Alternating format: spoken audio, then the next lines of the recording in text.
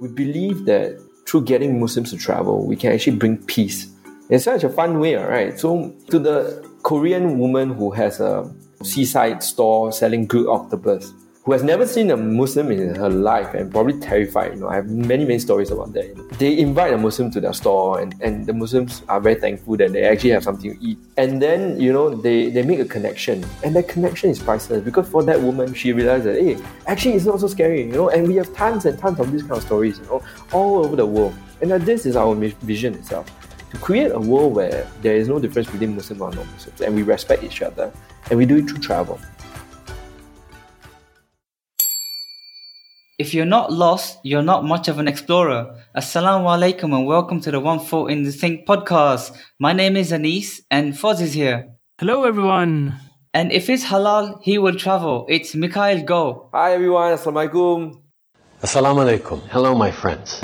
Muslim lifestyle Podcast. What do you think the podcast is about? I think it's about Muslims because you put your foot in the sink when you do wudu. It's about a story called the Ghostbusters. So Foz, do you get lost? No, I'm very organized. I always plan my trips. I know where I'm going. And yeah, so I'm not much of an explorer. Yeah, I'm a tourist. I'm not much of an explorer. What about you, Mikhail? Do you intentionally get lost? I definitely, relish the experience to get lost. There's a quote from Lonely Planet, right, that says, to have truly experienced a place, you need to speak their language, eat their food, and you need to get lost. I think from every experience in that, right, it tells you a little bit about the place and tells you a little bit more about yourself. So definitely, I think it's a good thing to be lost. Of course, not so lost, until you don't know where you are and things like that. I think I need to get lost. To find yourself, So I just moved to a new city and purposefully I just drive around to new neighborhoods. And it's my way of trying to find out different nooks and crannies of a city. It is. You discover more, And Instagram helps as well, Hashtag whatever city you're in to see what's happening. It's true. All right, so let's crack on with the show. Are you guys ready for the opening question? Yeah, let's do this. All right, so this episode's opening question is, if you were a mayor of a city, what wild ideas would you implement to attract tourists? So I'll start with Foz first. Okay, so I've been listening to, I was listening to a podcast recently on my commute and I was start thinking about this question and how I would answer it. And the podcast was talking about all these future technologies. So they're looking at, neural networks, quantum computing, then there's also augmented reality, then there's these self-driving cars. So there's so much going on and so much about to happen. I thought we're becoming so lazy and I thought it would be good to merge, have a bit of tech and have a city where you have to keep active. So I would merge both things and I would have like a playground kind of city, but it's got all the tech stuff. So if you want to go somewhere, you can have hoverboards, you can go places. But if you're going to go in and eat somewhere, you have to use the monkey bars to climb into the restaurant. You have to climb over walls to get places. You have to climb up ropes to climb up to things. So you stay active and you can take advantage of the tech as well. No one's coming to your city, mate. It sounds like the next episode of Black Mirror. Yeah. No, joking. I'm going to be the only person in the city. The riders. It's going to be a deserted city. Fosland. Nah, mate, I'm going to have all the future tech, watch. Yeah.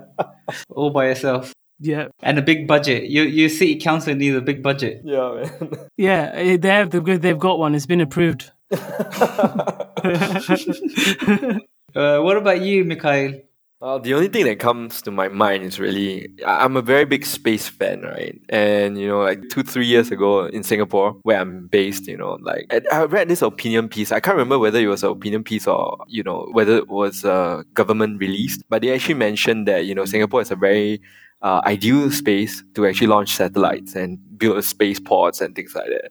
If I were Prime Minister, Mayor, whatever, I'd definitely go in that direction. And also, it's my belief that if we do not get wiped out, before, the bugle calls and everything, I think we'll be somewhere in space, So I think really Muslims have to start thinking about space when in an event where we are spacefaring nation and things like that. If we don't get all wiped out, So that's what I'm thinking, Have a space launch pad. That's amazing. See, that's very similar to mine. Me and you could be next door. Yeah. So my city can be next door to your city, and then you go to your space pad. Yeah, that is.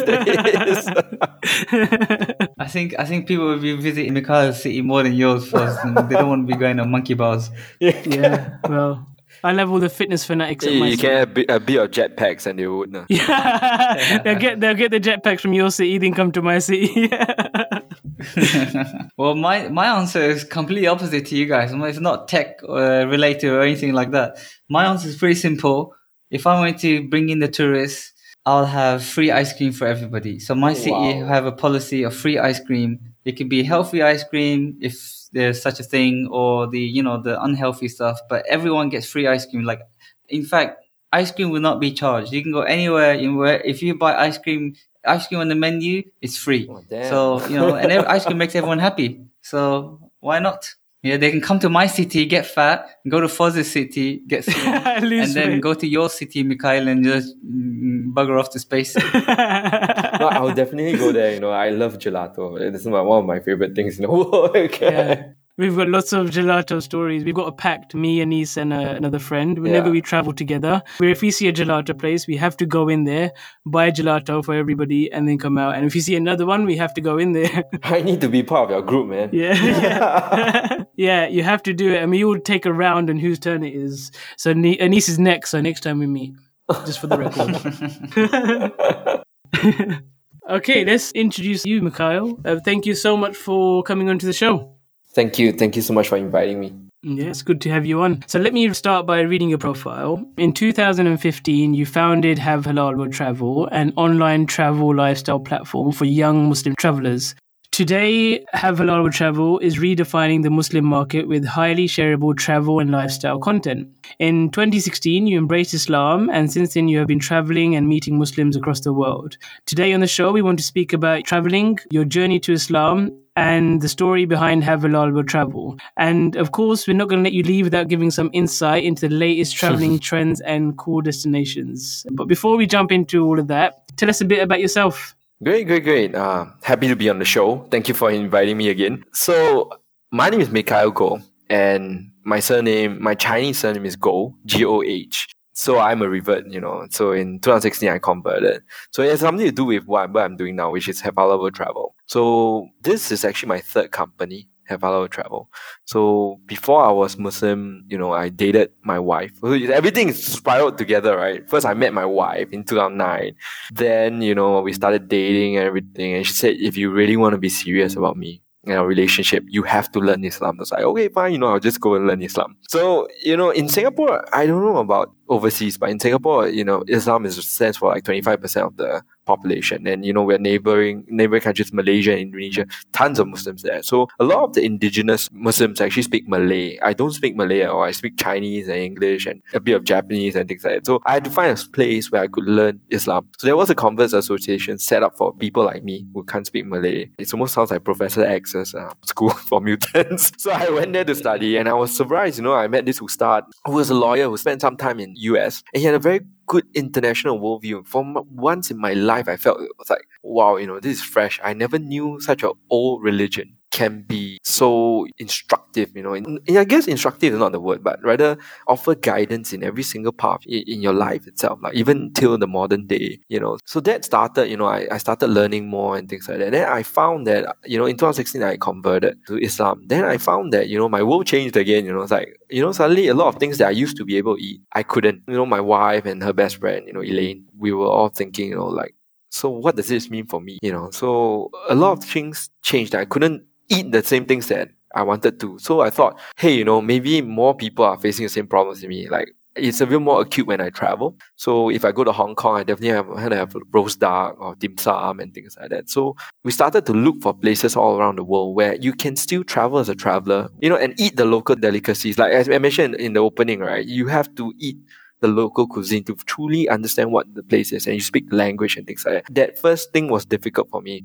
So I was thinking, are there places around the world where, I can still have authentic local food, but it's still halal? So our first experiment was actually halal local food in Hong Kong. I remember covering the dim sum and the roast ducks and everything like that. And we published it on Facebook, and overnight there was tons of people flowing in. Back then, although it was like 2016, 2015, right? The funny thing is that, you get all these TripAdvisor and everything, but they don't really have content, or rather, it's fragmented, it's outdated for Muslims. We're wondering, could there be a high quality medium, right, for Muslims to find this kind of information? So we couldn't find anything, so we just did something on our own. So we grew, bit by bit. And now I'm happy to say we reached 9.1 million Muslims a month. A lot of our followers are from Asia itself, but, we got a sizable portion of people coming from UK, Middle East, Africa, all sorts of places. So yeah, that's a bit of how, looking back, although it sounds like, it's completely random, but there seemed to be a path and a plan for me. I met my wife. Then because I met my wife, I converted. And then I converted and I started this business, And it all chained together in a beautiful plan, which I couldn't see at that time, Yeah, correct. Yeah. Alhamdulillah, yeah, correct. Alhamdulillah, yeah. That's amazing. And just like when you were going through that journey, you were learning about Islam, what kind of things did you find surprised you the most? I guess I was really surprised by the fact that Islam isn't as violent as, it seems.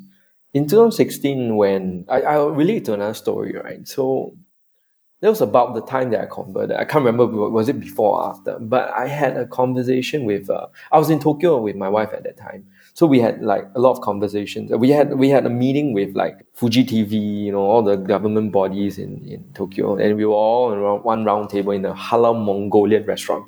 It's the strangest thing on earth. And they said, Mikhail, you are Muslim, so I will not drink. So all of them had tea instead of their sake. So it was very strange for them also. But out of respect, they did that. And the Japanese are very nice, So I remember at that point of time, it was the Paris bombing. It was a very big incident. It was the global issue. And then they plucked up the courage, in the middle of the dinner to ask me, Mikhail, you are Muslim. Can you explain to me why Muslims are killing non-Muslims? What is the hijab about? What is halal? Why do you live like that? Is Islam really that violent? So one of the things that struck me, right, was the immense dichotomous, view of Islam. On one hand, you have people who practice the faith, who see the true beauty, the peace, the harmony, of Islam. And at the other end, you have people hating Islam because they don't have the right facts, or they never ever met Muslims, or they've been convinced by the media that they are like that. So at that point of time, I think, it was a very strange feeling for me. I see so much beauty in Islam, but then again, I see so many people who don't really understand this beauty. So that was a turning point for me as well, for my business, because we realized that we are not just a platform.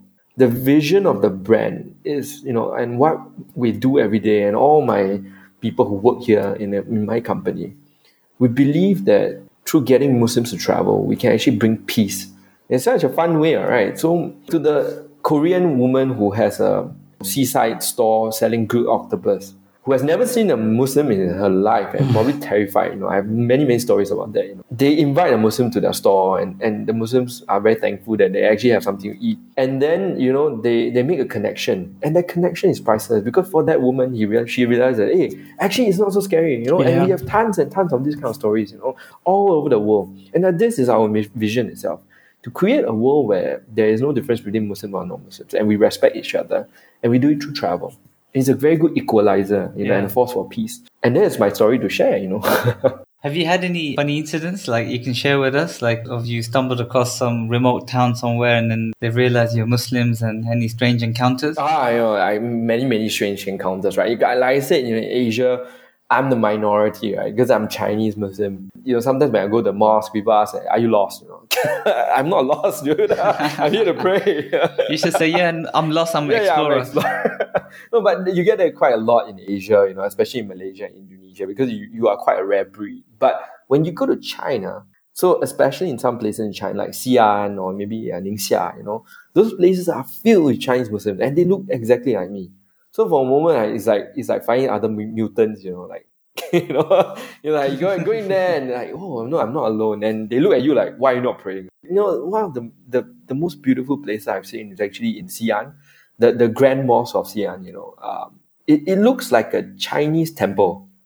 If you have ever, opportunity to see it, right? It looks like a Chinese temple. It doesn't even look like a mosque, like your minarets. It has no minarets. So then it has Chinese calligraphy and everything like that. And also like plaques and carvings in the stone where, disciples and descendants actually wrote all the way to China and they commemorate their history. But there's a lot of history, and even Muslims themselves, I feel we don't really understand our own history. And we don't see how diverse it is and how beautiful it is that we are Muslims, but we are made out of nations and tribes, That hasn't fully sunk in for a lot of Muslims, So I think travel does a lot of that.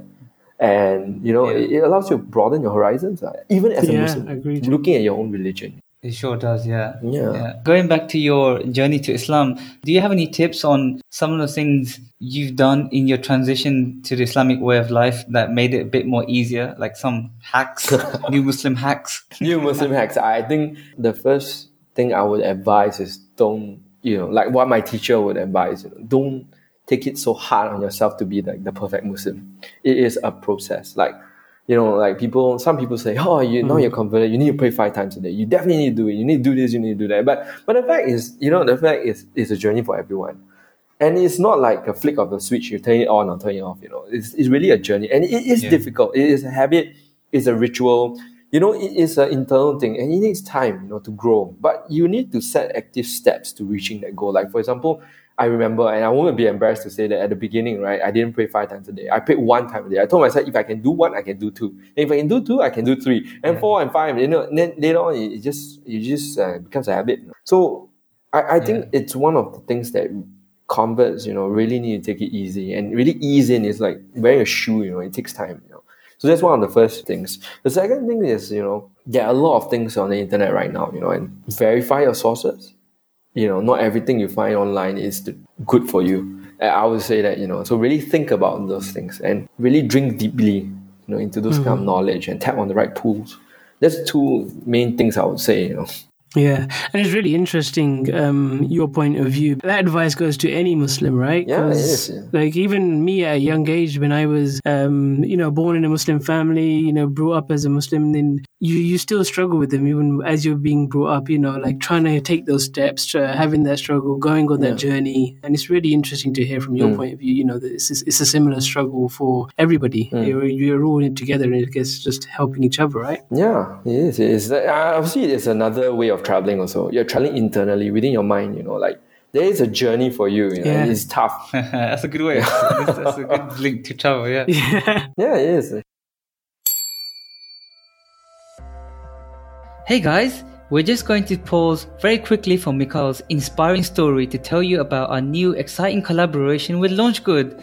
Together with LaunchGood, we will highlight a cool fundraising campaign that is happening on the LaunchGood website right now. Today's fundraising campaign comes from South Africa. My name is Ibrahim Fahid. I'm the founder of Benay, which is a tech company which focuses on providing innovative products, solutions, and experiences to the Muslim consumer. Benay is a tech company creating fun and educational products for the Muslim community. One of Benay's products is Benay Blocks, a fun toy for kids to better understand the Quran. Now Benay have an exciting new project.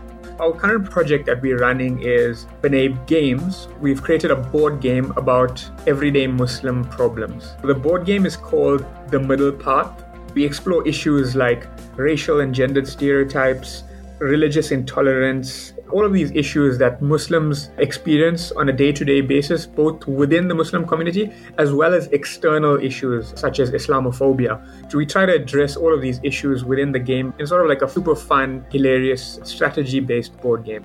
We've involved an artist from the UK. She goes as Muslamic on Instagram.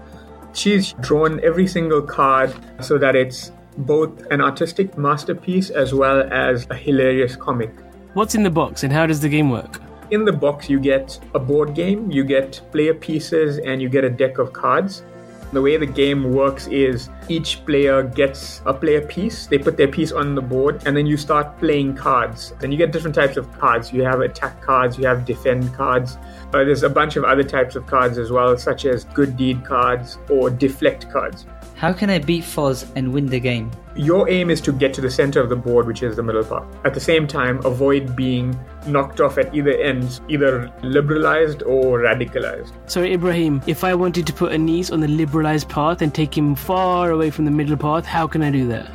You're going to have to play attack cards in the liberal direction and hope he doesn't have the right defend cards or the deflect cards. So if you keep on playing those attack cards, you can pretty much put him in a situation where he's going to get enraged and then he'll end up being a liberal extremist, in which case he is out of the game. But he deflects a lot, so I might struggle with that. Yeah.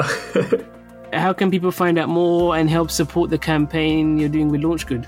Okay, so we're crowdfunding on LaunchGood right now. Alhamdulillah, we've just passed the 70% mark, but we've just got 11 days left. So hopefully we can get that other 29% in these last 11 days, and we're hoping that your listeners will come out and support us. So to find the campaign, you just go to www.launchgood.com and then you can search for The Middle Path.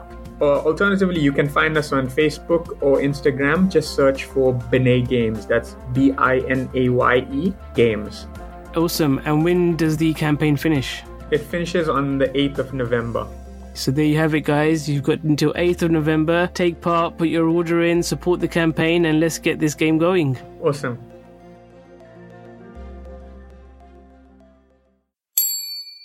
So, back to the show now. Mikhail, Have Halal Travel started before you converted to Islam. Could you tell us a bit about, the initial idea, the spark? How did it all happen? So it started as a itch, I would say. Like in 2015, I've really been dating for my current wife for like quite some time. I was like thinking, I haven't had like non-halal stuff for quite some time. Like pork or everything like that. So like it's been like 3 years since then. Like I stopped in 2013 or something like that. So I've been eating out with my wife. So no alcohol and everything like that. So I personally felt the need also. Like hey, I understand. Even before being a Muslim, I already understood there is a need here. And the funny thing is that we were all working in my first company. I employed my wife and also her best friend. Together we were in digital company, right? So we were thinking like, we can't always do services. There must be some product that we own. And if we were to dedicate our lives to work on one product, what would it be? Then we thought this would be a perfect opportunity because it not only satisfies our own personal needs, but I think there is a market for this. So I remember, the day that we decided to found the company, a few days before that, there was a lot of conversation. My wife was like, no, I'm not an entrepreneur. It's difficult for me. I'm very worried. I want a stable job and things like that. And the best friend also like, it's something new for me. But to me, it's like my third rodeo, right? So it's a bit more, convincing them to jump on board lah. But back then, thinking we were crazy, man. Like to quit our jobs to do this, it's crazy. I would never do this, right now. But I guess along the way we were blessed in many ways, like really, really many ways. And we were very, very desperate times for us because, we are a company itself. We are a profit company, but we do da'wah through travel. So it's very unheard of, you either are a social entity or you are not, or, it's very rare to find a company dedicated for a good cause and the spread of good values of Islam while making profits, So it's very hard to strike that balance. And I remember for the first 2 years, it was so difficult. No one trusted us. We had people coming in, our blog, our users and things like that. But brands didn't trust us. They didn't understand who we were, what our values were, But alhamdulillah, Allah gave us a lot of blessings along the way, and we met very, very nice people, met people who trusted us and really sustained us along the way. So I guess that was our story. It was very, very tough at the beginning. Then it got better, and now we're scaling up to even more difficult things, So it never ends. It just gets more and more difficult. One of the things you mentioned, and it's not something that we touch upon a lot of times because we always hear the success stories of the brands and stuff like that. Yeah. But like you mentioned that there were difficult times when you first started off and, the three of you quit your jobs to start it. Like, could you, just for the listeners to get a bit of like a reality check, because, sometimes starting your own business is not all a bed of roses. Yeah. Can you describe some of those difficult times that you experienced? It's not always a bed of roses. It will never be a bed of roses. I think the mindset has to change. It will always be difficult, but that shouldn't stop you because there is something bigger. You see a pot of gold behind the rainbow, right? So question is, how do you get there, I guess, it's a typical startup kind of, questions that normal startups also ask, like funding, how do you get started, how do you get traction, how do you acquire users, how do you get revenue and those kind of things. But it's even more acute when you are Islamic startup because not all brands are made available. Not all actions are, make sense for Islam. And therefore might not do it. Like tomorrow, if something bad for Muslims come and say, hey, I want to advertise, I will say no. And that means that you don't have that revenue stream. So it's even more acutely difficult when you're working with your wife and her best friend. No, really, there are a lot of emotions at play, right? So so I would say, right, it's like playing chess, right, with one eye and while doing a handstand. Yeah, that is exactly how I feel. Normal startups just play the chess, just the chess, sit down and play the chess. Like be a Muslim startup with your wife and her best friend. It's playing chess with your half an eye on a handstand. or in Asia, we have a saying that you ride a tiger blind, riding a blind tiger on his back. I was gonna say I can't wait until she listens to this. She knows. There are a lot of tough conversations we have to make, because you have a few dimensions, right? You have the business that needs to grow, and it is already very tough. Then you stack on your personal life, which inevitably get rolled in with the startup itself. And then her best friend gets rolled in also. But I can say it's infinitely rewarding, this experience, because it really tests you to your limit, and this person gets triggered by this, or you don't take this approach, be a better person. You must remember that you're a husband before the CEO or founder, So this kind of things keep you rooted, and it reminds you what you get up in the morning for. And why are you both working on this thing, Because there is something beautiful out of this, So I guess, although I would say, it's a very difficult challenge, and sometimes all entrepreneurs will cry at sometime late in the night, right? There will be one day they will cry, like, everything. But it's strengthened by faith. I remember it was one Ramadan and I was so down, right? Like, I remember every day I was praying for the same thing, like, I just want to tide through this, Allah, please give me blessings, and some form of rezeki so we can pass this very difficult phase. I pray every single day for the same thing, for the whole of Ramadan, And it did come to pass, So I think it strengthens your faith. So He gave you this difficulty, right, Allah, and He gave you this set of things. It's not necessarily what you want, but it is definitely what you need, That's amazing. Was there like a particular moment in your journey when you think, yes, we've made it, like, this is it, that big moment? What was that? I'm Asian, right? So I'm Chinese especially. So we are usually like very Confucius thinking. So there will never be that moment. So it's very philosophical. There will never be that moment. Very Japanese thinking, like there will never be that moment because all moments are singular and also there is also progressive, But I remember we sealed our first contract and the first brand that we convinced to cater their services for better for Muslims and all Muslims, right, is KLM and Air France. That group itself came to us and said, hey, I like what you're doing. And there was a Muslim man who was working there, and he's still working there, and still our client. Very nice guy. He said, I believe in what you do, and you guys create high quality content. I want to advertise on your brand. And I want to show that Air France and KLM is ready to ferry Muslims for their travels. And even recently, they made all flights coming out from, I think, Malaysia and also Indonesia halal. Wow. So you don't have to go there and select, Muslim meal and get curry. You can eat everything you want, And so basically, we work with brands on discount levels where they really want to find a way to engage Muslims.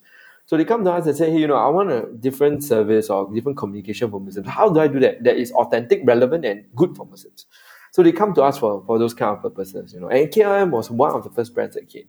Yeah. So that's one of the turning points. Yeah, what's interesting is that at the start, you said one of your challenges were big companies like that were very cautious about the Muslims in the marketplace. How did you overcome that? I guess it's from the first case that you actually do, right? So KLM and Air France was actually, alhamdulillah, a very, very good case study for us, and we did a very, very good job, and we showed that to the next person. Hey, everyone's talking about Muslims and scary and everything like that, but you can do this. And in Asia itself, and I think all over the world, there's a rising, Muslims themselves, a youngest population, across all regions, right? And it's fastest growing. Also, the income levels are rising, especially in Southeast Asia, where Indonesia has a booming middle class, Malaysia as well. The appetite to spend is increasing. So the brands are driven by economics. They are afraid to jump in for the last 10 years. And finally they see a brand who has managed to marry, commercial value and also approach Muslims in a way that speaks out to their identity as Muslims. So they never found a way, and also agency to be able to, daring enough to be able to do it. But of course, we're crazy enough to do it. So we took that first step, and alhamdulillah, it spiraled now, and more brands came in, and I'm very happy last year that Visa is one of our clients now, and it's supporting us in the Southeast Asia region. And all banks will have access to our content. So I know we're on the right track because all these things are coming in. But there will never be the end, So from a user's point of view, say I'm a Muslim traveler and I come onto your website, what am I expecting to see? So it depends where you land, right? Some people land on app, some people land on web, things like that. So if you're on the web itself, right, you'll see all our latest articles and things like that, and also an opportunity for you to search for it. So we do have filters for, like very common things that we get asked a lot, like honeymoon destinations. A lot of UK people like to go Maldives, right? So when they go Maldives, like, like where do I eat? Which hotel do I stay in? Which one has a private pool? And like a mosque on the island and things like that. So typically you don't find this kind of information elsewhere. You don't go to Agoda and they tell you there's a mosque there, or they tell you, all this kind of thing. You don't. But on our site, when you decide you want to go on a honeymoon or beach vacation or anything, you find this kind of information. So everything is the same, it's introducing that villa, everything, but it has it's an extra layer to help you ease your mind. I don't have to look for this. I don't have to call the hotel staff because we did it. So this is just an example of the kind of things we do. So we do introductions to cities also. Like a lot of our things are like, okay, you can go to Tokyo. You can have, like halal sushi and all these things that are certified or whatever it is. And then you can go to like this mega temple, and see how people there, what the culture is there. And then you can go down the river, see the cherry blossoms and things like that. So everything is like a normal travel publication, but it has an extra layer that makes, it appeal to our Muslim identity. So I guess that's it now. And also we got like other functions that we recently placed, like there's an AI chatbot that one of our staff here named Sophia. She won some contest and she got to name it. It's called Sophia, It's just Sophia number 2 because it's version 2 and we're going to upgrade it, So it helps you, you just ask it and you'll just find stuff for you. What kind of stuff can you ask the bot? Like give me suggestions, or I want to find more information on Seoul. And where to eat, where to stay, and just pull out relevant articles or points. It's fairly new. We did it in collaboration with Microsoft. So it's a fairly new project. It's still a little not so smart because the machine needs to learn, but we're getting there, Yeah, that'd be really cool. Like I can imagine if I'm in like somewhere in a city and I say, hey Sophia, find me a restaurant in this city. And then you could find me a few options. Yeah. We ultimately plan it to be, if you guys play Halo, right? So it's like Cortana, right? Of course, not so smart as Cortana. Cortana is crazy, right? So I want to reach a stage where you don't have to tell, based on who you are, you tell me like 3 questions, I can roughly guess where you're going. And I can bring you the things rather than you searching for it. So that's the ultimate aim of, applying artificial intelligence, machine learning to our technology startup, Yeah, that's a really good function. Yeah, it is. I really like that. That's a great vision to have. You could come to my city. Yeah, that's right. The other thing I saw on your website is that you have a forum, and I think that's really good because, when you use like TripAdvisor or something like that, it's very good. TripAdvisor is very useful, but sometimes you need that Muslim content specifics. And I see that you guys have a forum, and you can ask those type of questions on that forum, which is quite useful, I found. So I think we're spending a lot of, we are beginning to realize that we are in command, or rather than command, right? We're directly influencing millions and millions of videographers, millions of writers. And those come in the phone of anyone who read our publication or exposed to our publication, who own a smartphone. You think about it, right? They are your videographers and your writers. Why do I need to have like a team of 13 people writing for millions of people? It doesn't work. So we are investing in UGC technology. It's a long process, So UGC is user-generated content.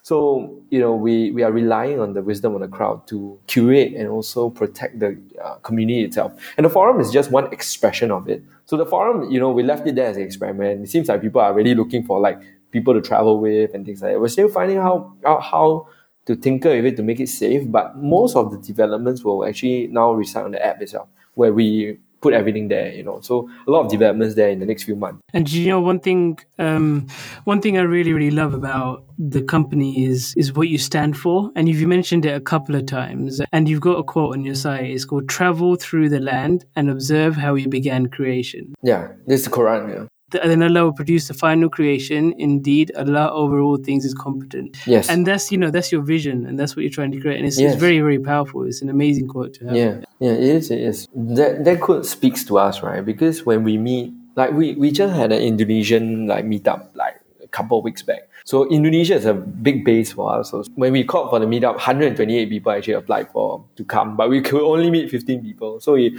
went to a cafe, after that, then we sat down and we chatted with them, and we realized all of them had different experiences. Like in Malaysia, we did the same thing, and we got people who are young, travel a lot, and they work for the United Nations, on different projects. They're Muslims. So we see the spirit of younger Muslims flowing out from this website, and these properties that we own. And people who are truly travelers, and they don't want to just go there and tick off some, from a list like, oh, I've been to Mount Fuji, I've been to the Eiffel Tower, and take some photos and go home.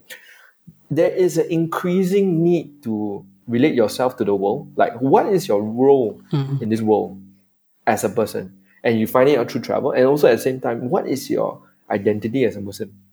So people forget that we are actually citizens as much as we are Muslims. Yeah. So that is one of the things that people have to discover when they travel, and they will ultimately find their answer, Yeah. Well, one of the things I want to mention for listeners who have probably not come across your website or your apps, it's really cool. It's really fun to use. Your content is amazing. It's not like those cheesy, typical type of Muslim type of guides or anything. It's actually really useful, fun, and things you can just pick up, and especially your itineraries. You have these different city itineraries, and anyone can use it. And it looks really good as well. Yeah, so itineraries are actually, you're right, itineraries are one of our most popular things on our publication, So, but there's a funnier thing that you mentioned, right? So there's a very interesting point that you mentioned. You mentioned that, for anyone. And that's true, because we do have a population of non-Muslims coming to our site also, which shows a lot of religious tolerance and a lot of understanding. Because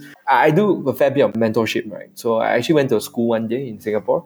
So after that, there was this girls' school, a convent, Catholic convent. So one of the girls said, "I know your website." And I was like, "How on earth would you know my website? You're not even Muslim."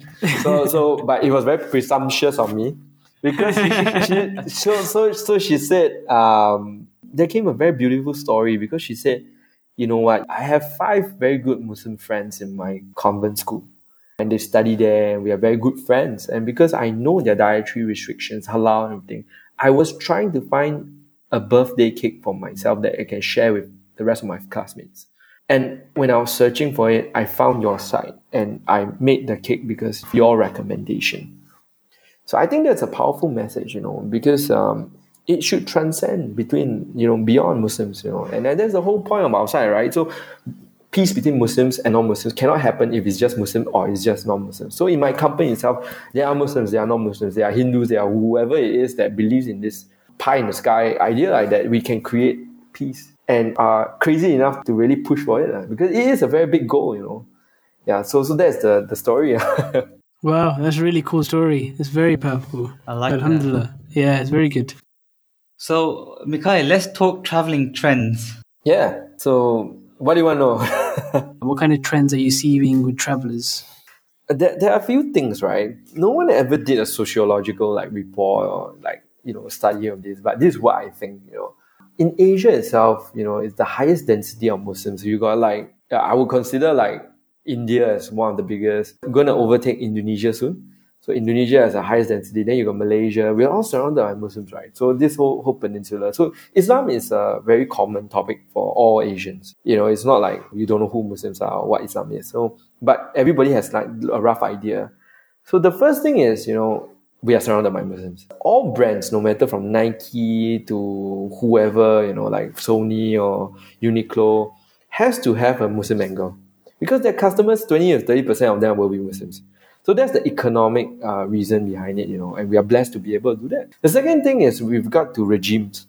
So in this whole region, right, no matter Malaysia, Singapore, Indonesia, or Brunei, or whatever, there is an improvement in government, for all these countries, and they are advancing technologically, economically, social welfare, and things like that. So there is a bulging middle class, right, that is growing across Asia, and a lot of them are Muslims. So Indonesia itself, under the Jokowi regime, has created a huge, bulging middle class. Now they have a bit more disposable incomes than their fathers, and they are millennials, and they're thinking like, oh my goodness, the world is so big, I have the internet now, I want to go places. So all this you spiral together results in a push for Muslims, So 3 years before this, we already saw. It's just that now that big brands are starting to pick up. You see Nike releasing like hijabi wear. You see Uniqlo having a Hana Tajima line, for modest wear. All these are signs, that there is something big about this economy. And I'll point it to these two main reasons: the density, the government, the internet also to play. So these are some of the reasons. Alhamdulillah, it's great to hear that. So tell us like a Muslim-friendly destination that typically that you see gets overlooked. I would say it's like Maldives. Yeah, especially people in the Asia, like they don't really know that Maldives is a Muslim country. That's the first thing, It is an Islamic country. But that's the first thing. Because nobody would think of that. You think of bikinis, you think of champagne, you think of like beaches, with Caucasians, everything. But the fact is that majority of them, the staff there, I've been there, alhamdulillah, twice. And every time I go there, I see like all the staff are Muslim, like most of them. And, there's a mosque and you hear the Friday prayers and everything like that. So I don't know, like there's a lot of communication to bring in the Caucasians, but increasingly we're working with like hotel chains and resorts, right, to bring in Muslims there and to say that, hey, these places are already, private for you, you don't have to worry and you can just chill and relax. So that's one of the places, in terms of like most overlooked. I guess like it extends to Sri Lanka. I think Sri Lanka has a lot of things to offer for Muslims that a lot of people don't really know. And I guess, if you're talking about places, for the West, I really, really want more people to know about Xi'an. Xi'an history is rich, and the reasons why Muslims settled there was a truce between the barbarians and the Chinese Empire, So that was the reason there. And there's so much history, and they are all Chinese Muslims, and they came from the Middle East, and rode all the way down. So there's so much history there. I think a lot of the people in the West especially don't really know that story, of Chinese Muslims. So, more people should focus on it. And in your interaction with your Muslim travelers that you come across your platform, do you see any trends at the moment that a lot of these Muslim travelers are, adopting? I think one of the things, like, on a very meta level, right, Muslims now want to participate, to immerse themselves in travel. So, like, our one of our major topics next week, right, at ITB Asia would be experiences, the value of experiences, and what role does it play in Muslim travel. So we argue and research and also focus groups show that Muslims really want to travel to immerse themselves. And by immersing themselves, there are multiple levels, right? First is within the country, the culture, everything like that. Second is we've got the food. So they want to travel to the country like Iceland and everything and experience whatever the locals do without feeling they need to compromise on Islam. It's easy to say that statement, but it's actually very difficult to undertake. It's a very big undertaking. It will mean that a country has to have infrastructure, not only have infrastructure like prayer spaces and halal food sources, but rather also be able to communicate this with users. So they must be able to find it. So I guess the rising trend is, people are traveling to discover themselves, and governments trying to make it easier for them to find this information. That's really interesting. So one of the things I went to ask, have you got any cool, interesting travel stories that you could share with us, or any cool places that you visited? I would definitely say my experience in Xi'an. I went to the temple, right? So I went with my dad, actually. So he said, okay, he's not Muslim. So he said, okay, just do whatever you want, go and pray. I'll just wait here for you. So he had a tour of them, and then he sat outside, and wait for them. So I was walking around the grounds, of the temple, which is not temple, but the mosque, which looks like a temple. It's huge. So I was walking. Then I saw this Chinese man wave to me. Then I went to him, and he said in Mandarin, but his Mandarin, the people there don't really speak the same kind of mainland Mandarin. So they said, solat? Question mark, like, yeah. Okay. I said, yes, if you can show me, So he brought me to the place to take wudu and everything. He gave me a towel, and we couldn't communicate that well. Although I can speak Mandarin, he didn't speak Mandarin. So he showed me all his traveler notes. It's very strange, he had a euro and he had like other currency, and said, different travelers come here to pray, and then sometimes they leave something with me as a souvenir and things like that. And it shows how diverse it is. And for that one moment, I felt the warmth, He gave me a towel. He invited me to pray and said, come here, stay here, everything will be settled for you. I never felt that kind of warmth in a very long time. It's almost like welcoming somebody home. Yeah, and that was the thing that really stuck with me. Other than the Japanese, the had to explain, that's another story I will tell, So that kind of experiences are rare. Yeah, and it's interesting here. That's like the second time you've described that, where there's a deep connection that when you travel, a Muslim finds a Muslim. There's already a connection. Yeah, there. It's a brotherhood, exactly, right? Yeah, Okay. and it's further kind of enhancing the reason you should travel. You should get out there. What about Anis? Have you got any cool stories that you could share? So there's this one story I share all the time, which also always gets people surprised. So I think it was back in 2007, Foz, we went to Cuba. Oh, yeah. Yeah. So there's a group of us that traveled to Cuba, and within that group, there was a group of us that got kidnapped. Huh? What? And I was in that group. Foz wasn't in that group. I was the sensible one. Anis was keen on getting lost. Yeah. In our keenness and getting lost, me and 3 others, we ended up getting kidnapped in Cuba at nighttime, and we were put into a back of a Lada car which had no door handles in the back, and we got driven around the city in the forest, and we saw that was the end for us. And then 2 hours later, they dropped us off in some like abandoned house area, and we paid them some money. It wasn't much, actually. It was actually a very cheap kidnapping experience. It was £20 each. £3 each. 20 £20 each. Wow, that is a cheap. £20 each. That is cheap ransom. They even stopped for food and didn't offer us any. My God. In the end, when we got dropped off this abandoned area, we were really angry and we were like really kicking ourselves. Why did we even get into this car? Blah, blah, blah. And then we finally found a taxi. We took a taxi back to the hotel. We had no idea where we were. And the taxi literally turned the corner. We were back to that hotel. So we got driven around for 2 hours and we got dropped off some abandoned area, which happened to be like less than a minute walking distance to our hotel. Yeah, he's just going around and around, right? It's a tactic, but probably just get you. To this day, nobody can figure out why on earth did you get into that car. There was 4 of us and we all naively walked into that. How you walked into the car? Yeah, we didn't even get shoved in. We actually willingly went in. And but nobody lets him forget it. Everyone always makes fun of these guys for doing that. Yeah, but it's a cool story to tell at parties. Nah, that's nice. Alhamdulillah, you guys are safe, Yeah. But besides that, Cuba is a beautiful place. It's amazing. You should visit. Yeah, but I was going to say, apart from that, it was a really good place. And going out of town, there's some really nice beaches. Yeah. People are generally friendly. Just don't go with Anis. Yeah. I heard so much about it, right? So let's move to our tip section. For anyone planning a holiday during the holiday season, any advice on where they should go? I always advise this, right? It's like where you should go is like tons of places in the world. And the first question is, how long do you have? Okay, let's say we have 5 days. 5 days, and where are you departing from? Because it really depends, right? So the next question is your budget and everything else. But more importantly, what I think, beyond the normal traveler stuff is, what do you want to experience? Like, people don't think about that, when they travel. They're like, okay, because Paris is so beautiful, I want to go to Paris. But it's not the point. The point is, what do you want to learn in Paris? Like, what do you want to feel in Paris? Like, I'm going to Paris at the end of the year, and then after that, Portugal, and somewhere in Spain, Barcelona, and things like that. And to me, the reason why I'm going there is because I want to sit down and have a coffee.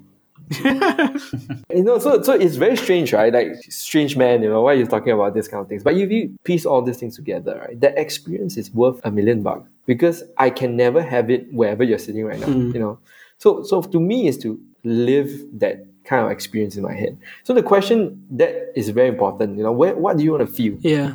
Because people don't feel anymore, people just take pictures, they just like other people, so just thumbs up, LOL, and don't even smile, when they text, So people have forgotten how to feel, So That's really interesting because, I've never thought of it like that, but you're 100% right because, it's like, what do you want to do? Like, when you're there, like, you can come out with all these buzz destinations and really exciting names of places, but actually, what do you want to do there? And that's the key, I guess. That's a really good point. I think to qualify again, I think maybe I'm Asian, more Confucius and things like that, but it's not doing. It is the feel, what are you feeling? It needs to come from the heart. Like I want to go Iceland. A lot of people say they want to go Northern Lights. Okay, good. You want to see the Northern Lights. But how do you think you'll feel when you see the Northern Lights? Or how do you think you'll feel when you don't see the Northern Lights? Because there's a half chance that you will never see it. Yeah. So people are not prepared for that, So it's like, I think a lot of the Northern Lights experience has got to do with getting there also. Because it takes like 30 minutes, 45 minutes, snowmobile or something like that to get there. Are you ready to prepare to embrace everything that it has to offer? And maybe there will be a payoff, maybe they're not. But everything that ever happens in the trip will be an experience itself. Yeah, I mean, that's a very good point. You mentioned Paris, right? So I've been to Paris twice. The first time I went to Paris, I went the typical touristy stuff, went to the Eiffel Tower, the Louvre Museum, and, all that kind of stuff, ticked it off. The second time I went to Paris, I hired one of those bikes, the city bikes that you can hire. Yeah. And we just rode around. We had no agenda, nothing. We just cycled to different neighborhoods, and all we did was kept stopping at those coffee shops and, having the croissant and coffee. And that was a much better experience for me than the first time around. Yeah, so in Japanese, there's this saying, right? Ichigo Ichie, which means everything in this world only happens once and it will never repeat again. So everything is unique. So, yeah. Yeah, that's pretty cool. Ichigo Ichie, that's a good quote. Yeah. So if you want to experience future tech and stay fit, you can come to Fuzland. Yeah, you definitely have to, Maybe next time we'll be traveling through our minds, right? Like kind of like Black Mirror thing. You just put something on, then you can have all this experience and nobody has to travel anymore. And airlines will sell you like $5 per experience. Yeah, true. You never know. Yeah. I totally believe that you'll happen. So, Mikhail, I have a question. Yeah. I have a few days off in Christmas. I'm going to be flying from the Middle East. My wife and I are trying to rack up brains to see where we want to go. We're inclined towards somewhere in Asia. Recommend me a city.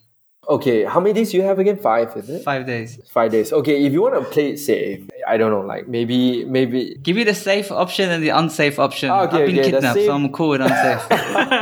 If you're talking about Asia, then the safest place will be Singapore, Malaysia, and probably Indonesia. So specifically like Kuala Lumpur, Singapore, and Jakarta.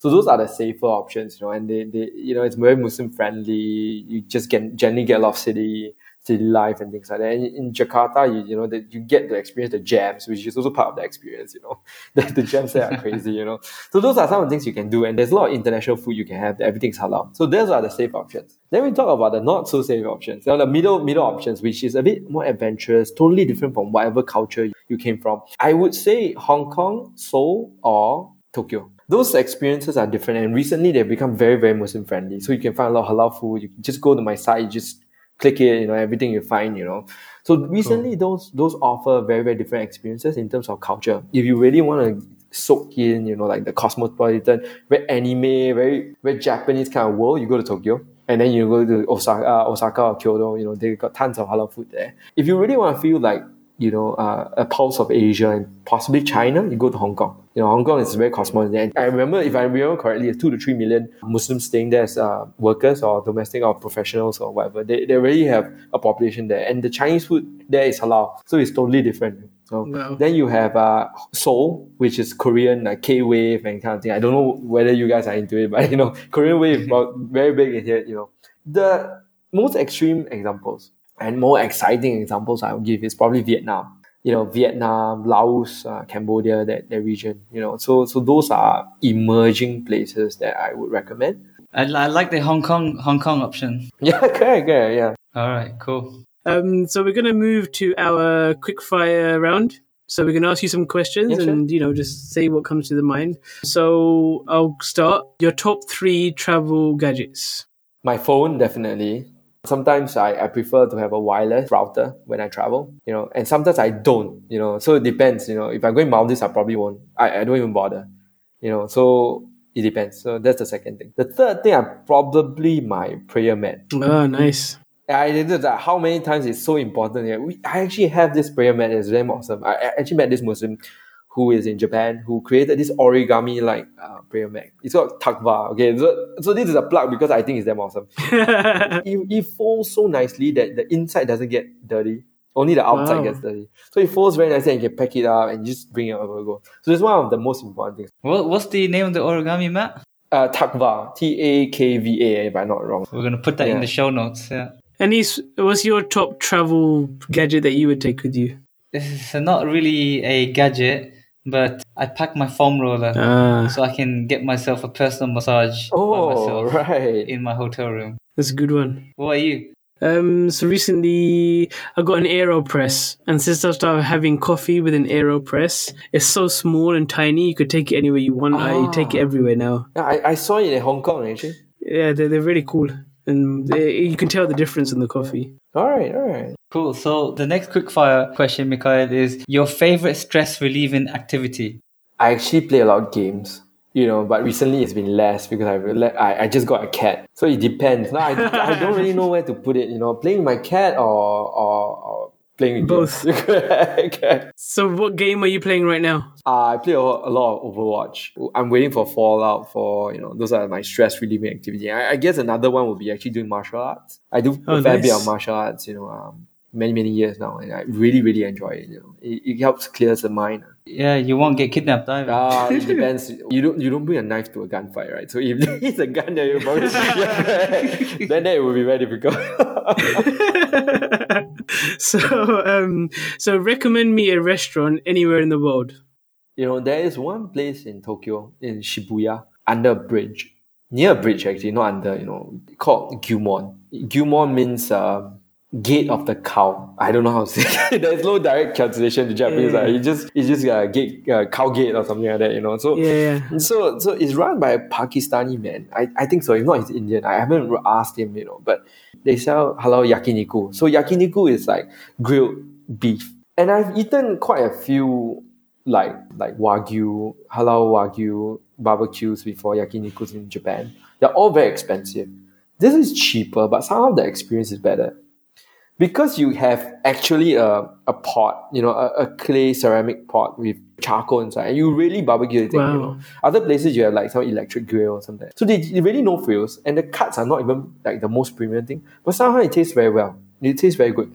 What plays a part of it is that you eat with Japanese. So they have a halal version and non-halal version, So they have everything separate, and you get the feel what it's like to be a Japanese. It's not like, okay, the place is free of Muslims. It's not.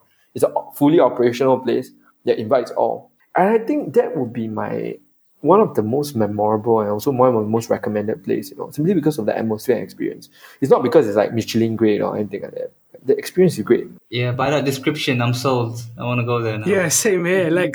I'm thinking about going on that trip just because of that. It's really beautiful, that place, and they are so kind, they're so warm. Yeah. No, that's pretty cool. Okay, and the final quickfire question is, what's one thing on your bucket list?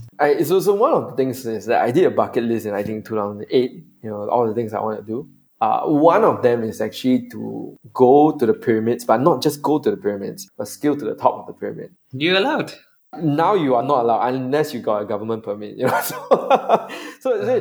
Europeans, right, in like 19th century and things like that, they used to scale, and then they go around like putting their names on top of everything. So they're very pissed, and then you can't do that anymore because it's not safe. But if you have a permit by the, I think, Ministry of Antiquity or something like that, so you would be able to scale it. That's one of the things I want to do because I've seen it in the movie, like, wow, I think it was the movie Bucket List. So I've seen it, I was like, wow, shit, I need to do this, man. So you know what I'm gonna do? When you do that, call me. I'll come on the same trip, and when you're on the top of the pyramid, I do one of those touristy shots, so my finger will be on top of your head. I thought you were going to do some like Mission Impossible thing. You're going to fly in chopper and you're going to grab my hand and you're going to fly away into the sunset. I'm going to go for the typical touristy pyramid shot. Yeah. But with my finger on top of your head. As wrong as that sounds. So, thank you so much for coming on. So, what's next for you? What's the plans for Have Halal Travel? Well, I did mention it previously. For us, it's always about enabling Muslims to travel better. Having more immersive experiences, the things that money cannot buy. It's not like you have money or you not have money, then you can't have an experience. But, it's all about being there. So we are always looking for this kind of experiences. And through our past, right, and research and, looking back, I think those are best found in local communities. That's why since the beginning, we've always engaged like local Muslims to provide information and things like that. So we've done that for a very long time. I think the next phase for us to build is really build platforms to hyper growth this thing, like every Muslim should feel that, hey, I'm staying in Toronto or Oman or wherever it is, and being able to give the tools to create content for other Muslims, to tell their story, this is me, I live here. You may think it's like that. Like, for example, I guess in people in USA, in Asia it's crazy, right? People think that, when it's such an inhospitable place, no Muslim should go there. But I guess, the truth couldn't be further, in some places, so giving them the tools, the platforms, and the ability to create these stories to say, I'm a Muslim, this is my ummah, this is my mosque, this is where I go buy halal meat, this is how I live, this is what I eat, Yeah. So giving them the tools to be able to do that. Because right now on Instagram and everything else, right, you're just talking about your life narcissistically. Yeah, you're just trying to seek a certain image of yourself, but can we flip this around and say, hey, I'm doing this, okay, it's nice to have likes and the affirmation, but you know what, this content that I produce actually helps someone else. Yeah. So instead of HHWT leading this, right, it will be for the ummah. Yeah, and that's amazing. And, inshallah, it works out and it keeps growing, because that's an amazing vision to have. And yeah, very excited to see what else you guys do. Thank you. So where can people find you, and how can people get involved and get in touch with you guys? There's a few ways, right? So you just go onto Google, like, wherever you're from, just type HHWT, Have Halal Travel, or just search Have Halal Travel. But usually that's longer. That's the first way. The other way, you can just go to your browser, www.havehalaltravel.com. That's our website.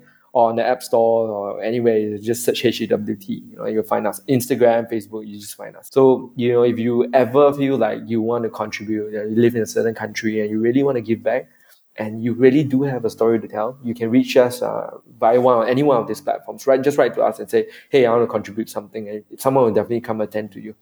So that's it. It's quite simple. Great. Yeah, thank you for that. We have one final question before we let you go.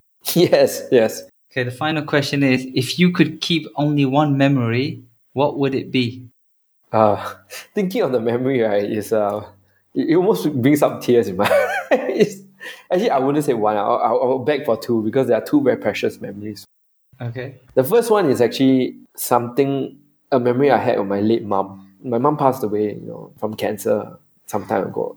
In Asia, it's a very, results-driven place, and, they say you need to score that well. Every Asian parent I'm tiger mom, you need to score well. So I never scored well for, my math. I'm bad at math, because I couldn't understand the applications of math. And later on, it became better, right? So I remember I got 67 or 65 for my exam in primary school. So I was so embarrassed to go home. So I got off the bus and I went outside my door, and I wandered for a very long time outside. It was then I was very scared to go in. I was scared I'll be reprimanded. And then my mom actually came out and found me there. I was like, what are you doing? I was like, I didn't score very well, and I don't dare to come in. And she said, no matter what, you're my son, and whatever is, this door will always be open to you.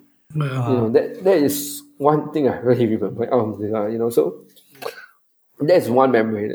So the other one I'll beg for is actually, the first day I met my wife. I remember it's almost like the hand of God pushing you to do something, right? So I'm never late for classes, and it was my first year.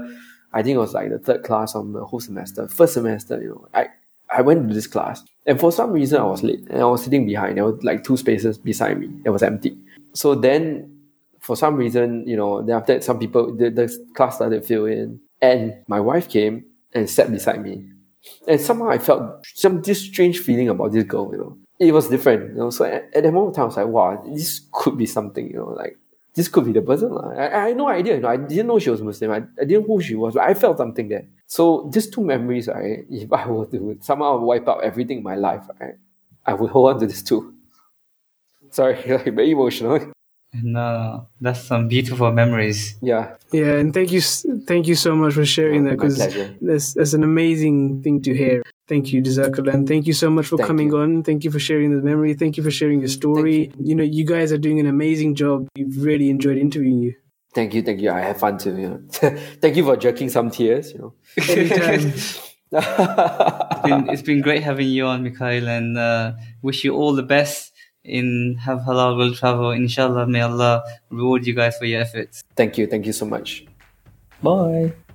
Hey, before you hit the stop button, if you like this episode, why not head over to our podcast page at onefootinthesink.com or wherever you get your podcast from and listen to our past episodes. You can subscribe to our podcast as well. We're on Apple, Android, and Spotify. Thanks for listening. If you like the episode, make sure you leave us a review or get in touch with us at info@onefootinthesink.com.